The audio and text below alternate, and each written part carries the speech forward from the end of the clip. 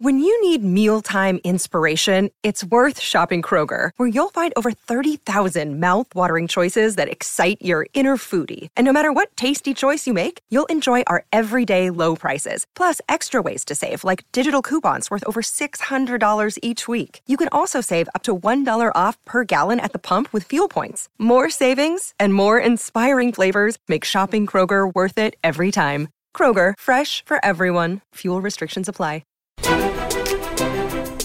My next guest is former CCM artist Alisa Childers. Alisa has a rapidly growing YouTube channel and a podcast dedicated to one of my favorite subjects, the study of apologetics and current issues within the church.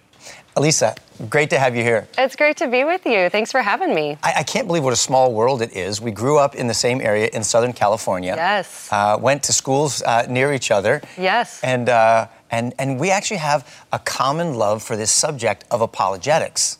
Yes, very much. And it's interesting. I was in the entertainment industry.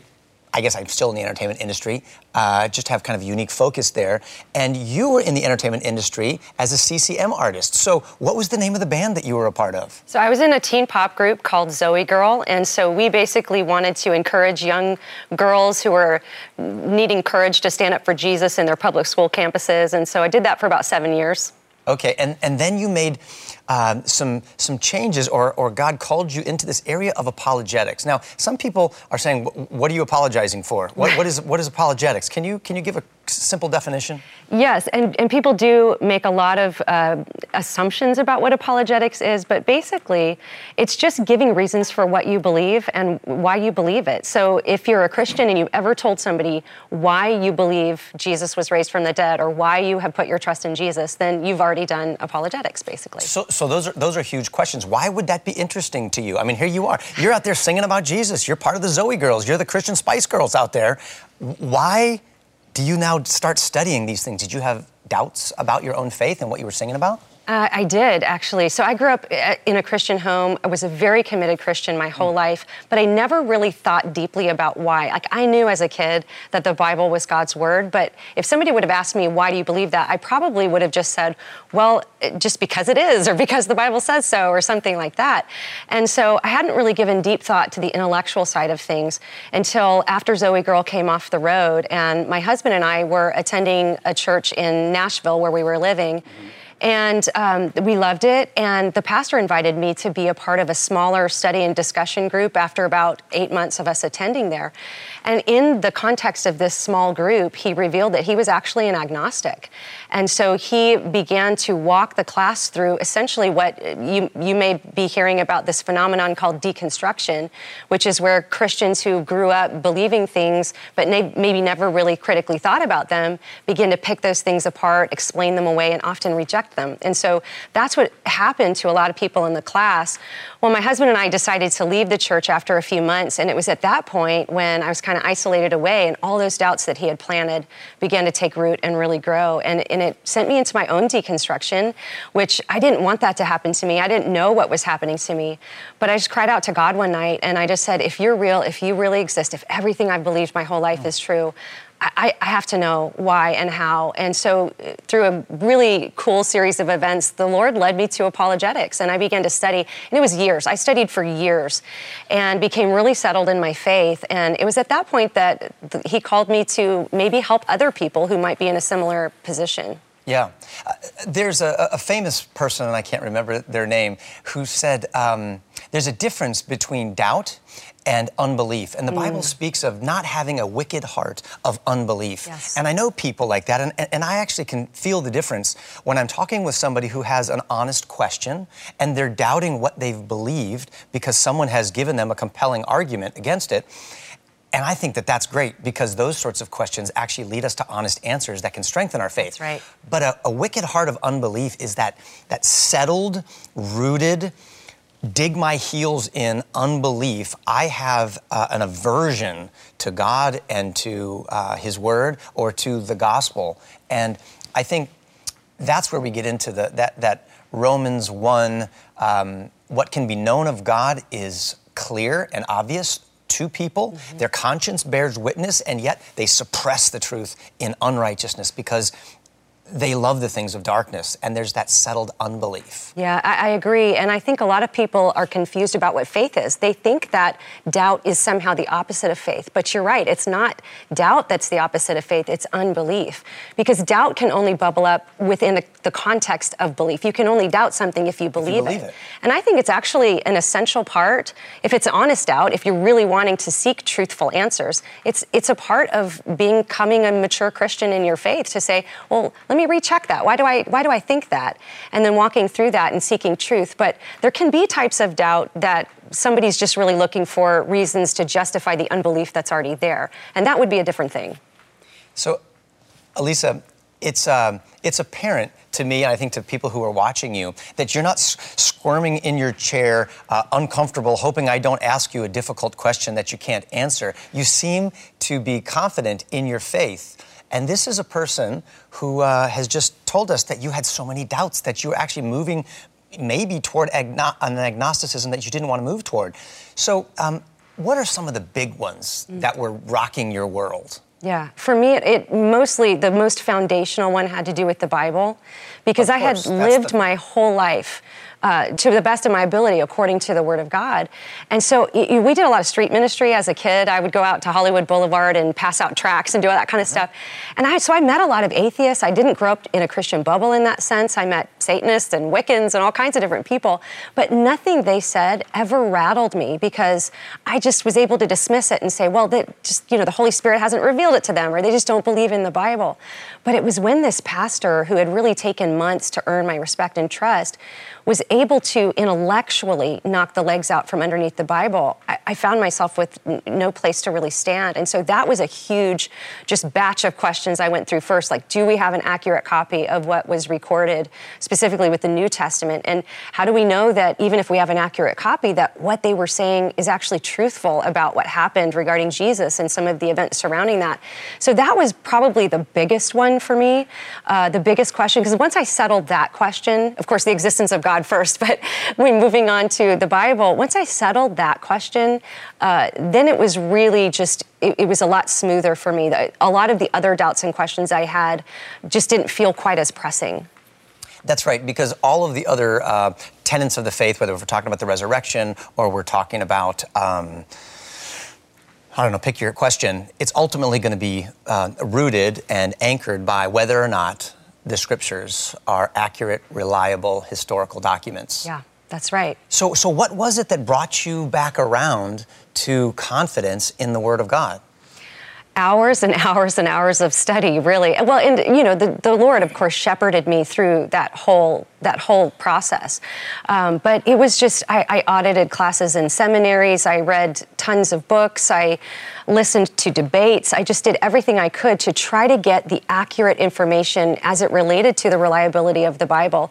And so, and beyond that, just looking into other questions like science and faith and how does that work together and things like that. But really, that Bible question was just so huge. If we didn't even have an accurate copy of what they wrote, then how can we even know, like you said, the essentials of the faith or anything like that? And so once that was settled for me, I felt a lot more peaceful in knowing that I wasn't crazy my whole life, that I really did have a relationship with Jesus my whole life, and that the Bible is His Word. But now I know that because I have intellectual reasons to go along with my experiential reasons, because I didn't have a blind faith. I didn't have a shallow faith as a kid. I was a deeply committed Christian, but I had that one weak area of the intellectual side of things because I didn't really know a lot of this was out there. One of the things that helped me a lot in my journey through doubt, and today I still have questions. I mean, I'm not omniscient, right? So that leaves lots of room for a lot of questions.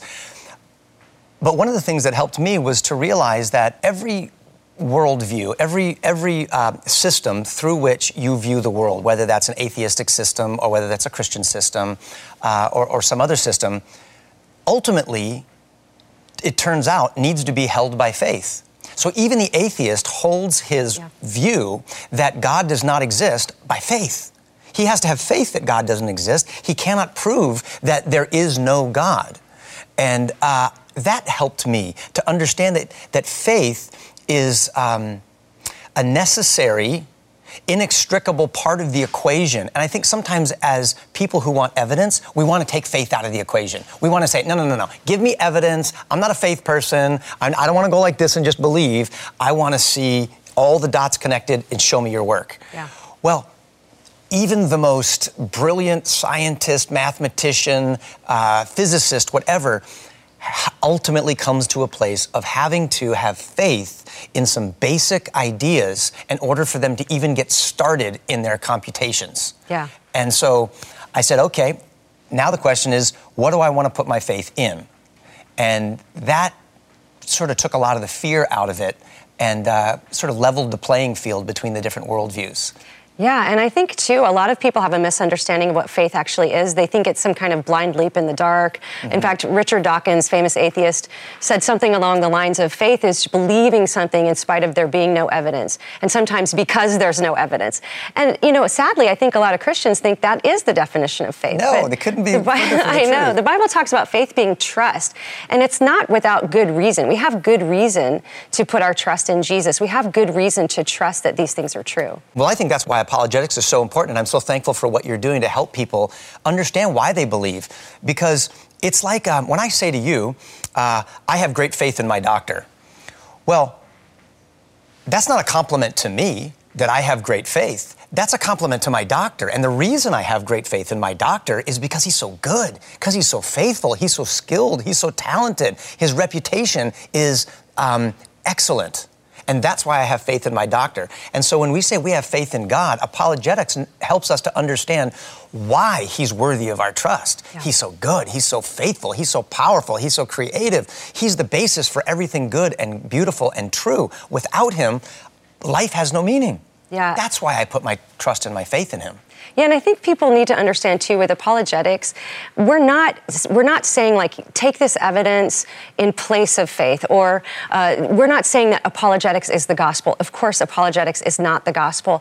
But hopefully what we can do when we do good apologetics is if there's, like, doubt or there's an intellectual obstacle standing in front of the cross, we kind of get to clear those obstacles away so the person can take a good look at the actual gospel. I love this. I can't wait for us to come back. Coming up next, Alisa and I are going to discuss some of the theological issues that the church is confronting right now.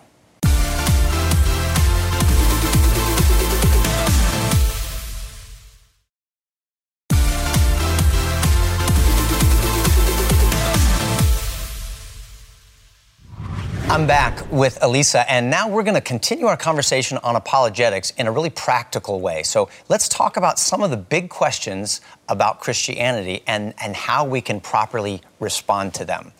So, Alisa, every once in a while you'll hear a heartbreaking story in the news about one of your favorite musicians, or maybe it's a pastor, like the one that you were looking up to in your church, or maybe even an apologist. Mm-hmm.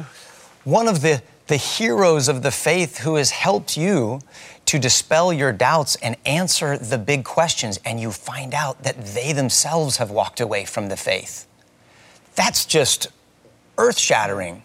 How should we respond to those kinds of things? Yeah. Just go cry in our Chick-fil-A soup? Or do we say, no, wait a minute, God is actually bigger than my favorite pastor or apologist? Yeah, and I think that's the big point, isn't it? I think that when we see stories like that online, and sometimes people will take an hour to 3 hours to explain all the very specific reasons they don't believe in Jesus anymore.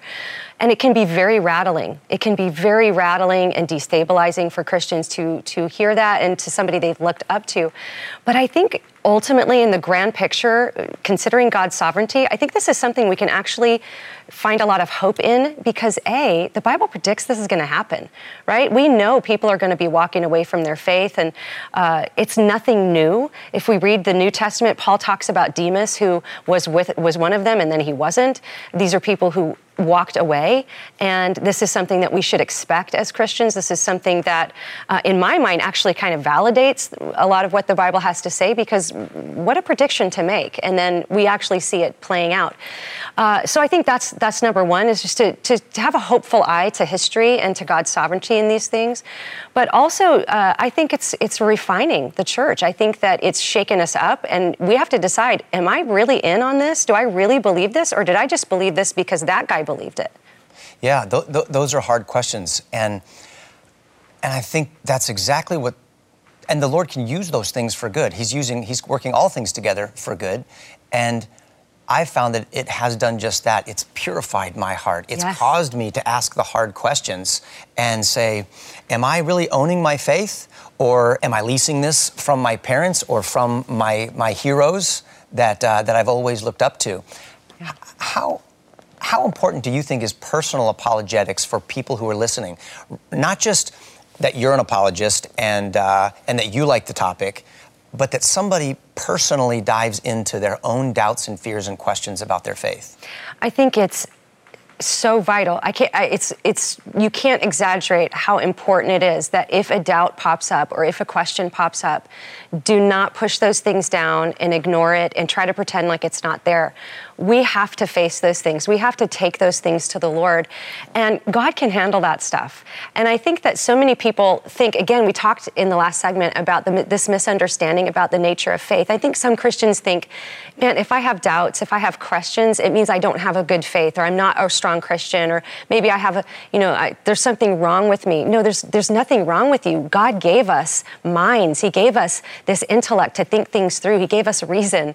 And when we don't use that, it can actually end up causing sort of an eruption later of bigger doubts. And then, you watch the video on YouTube where the guy's telling you all the reasons that he doesn't believe anymore, and that can take people out. So we have to own our own faith. This can't just be something that we caught from our culture.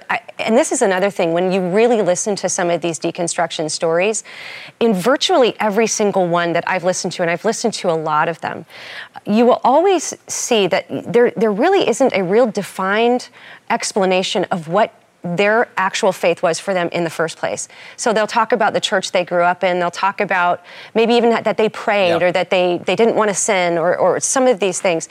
But there's like, was there a moment when you realized you're a sinner and you cried out to Jesus to save you from your sins? Yeah. And you don't typically Often that's not there. Find that in those stories. You find the deconstruction part and the Christian culture part. And I don't mean to downplay anyone's story, because there may be somebody out there that has something like that, but I listen for that, and I don't often hear that part of it. Yeah.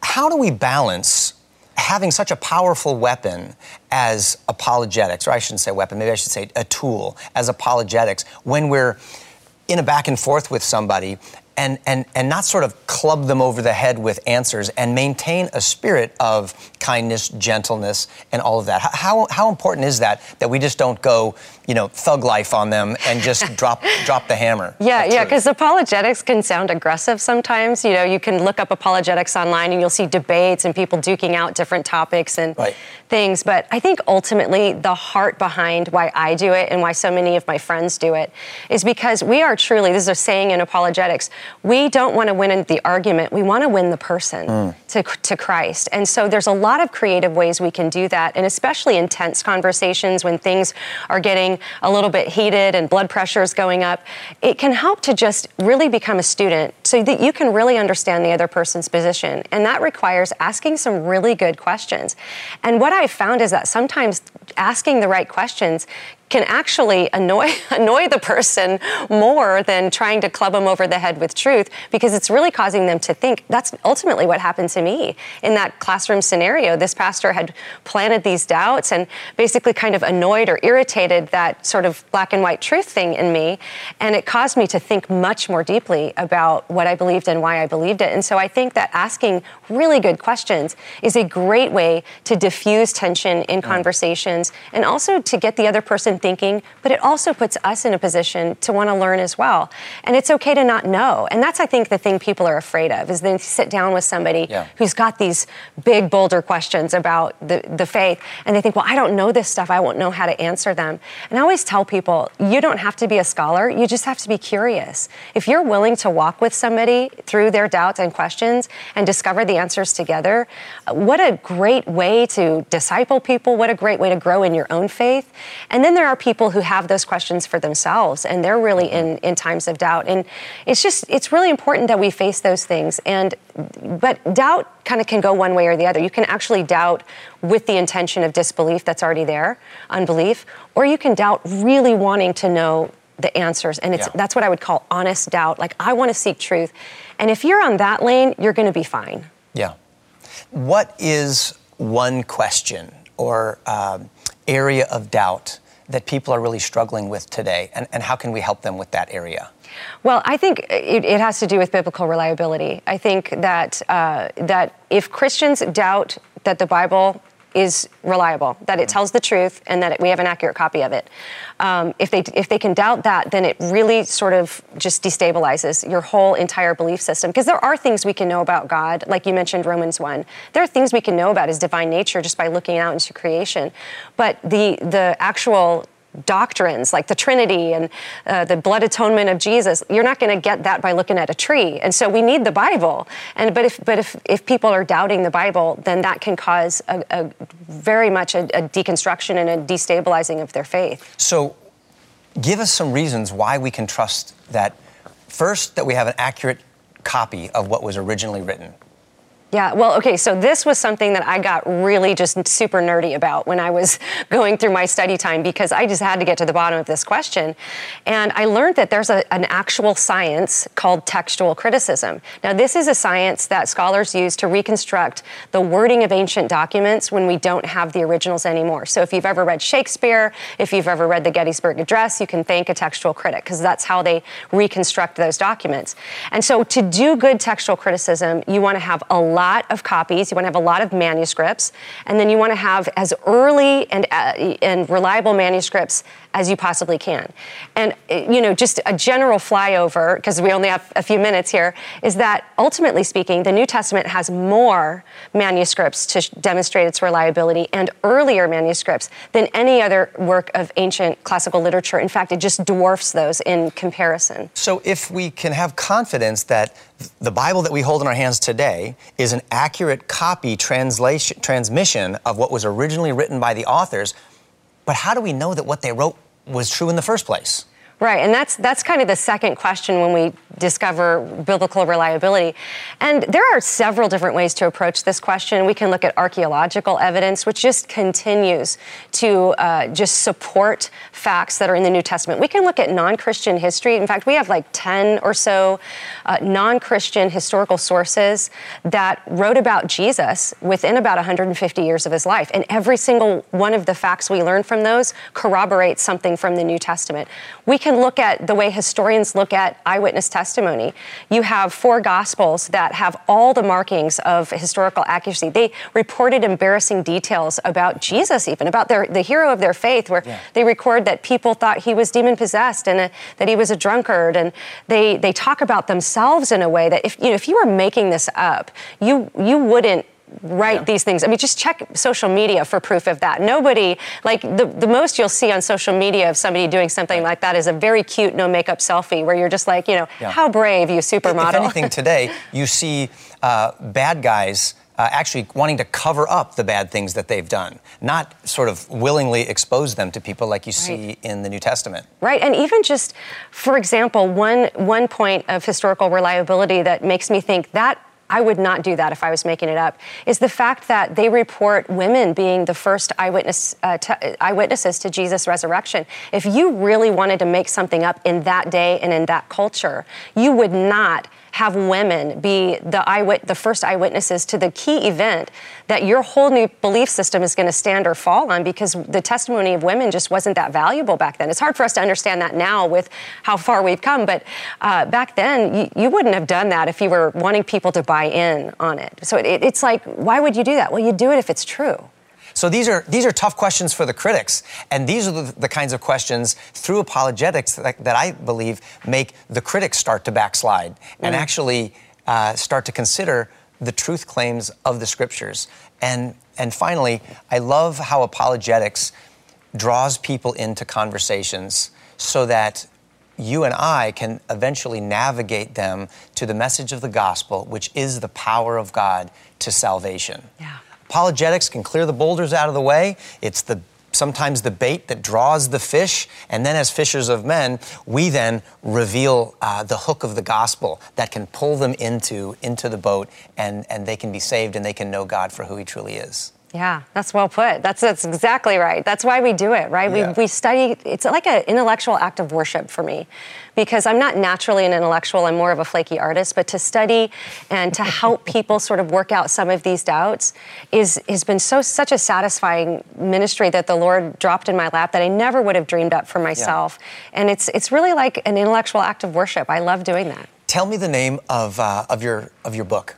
It's called Another Gospel. A lifelong Christian seeks truth in response to progressive Christianity. And essentially, it's my story of walking through that class that where my faith was rocked and where I looked for answers. And the reason it's in response to progressive Christianity is because that church went on to identify as a progressive Christian church. And then this whole movement of progressive Christianity now is deceiving so many Christians by redefining and rejecting some of the essential doctrines of the faith. So that's why I called it Another Gospel. I argue in the book, it's actually a different religion. It gives you a different God, a different Jesus. It's not a Jesus who can save you. Alisa, thanks so much for your time today. I've loved these conversations.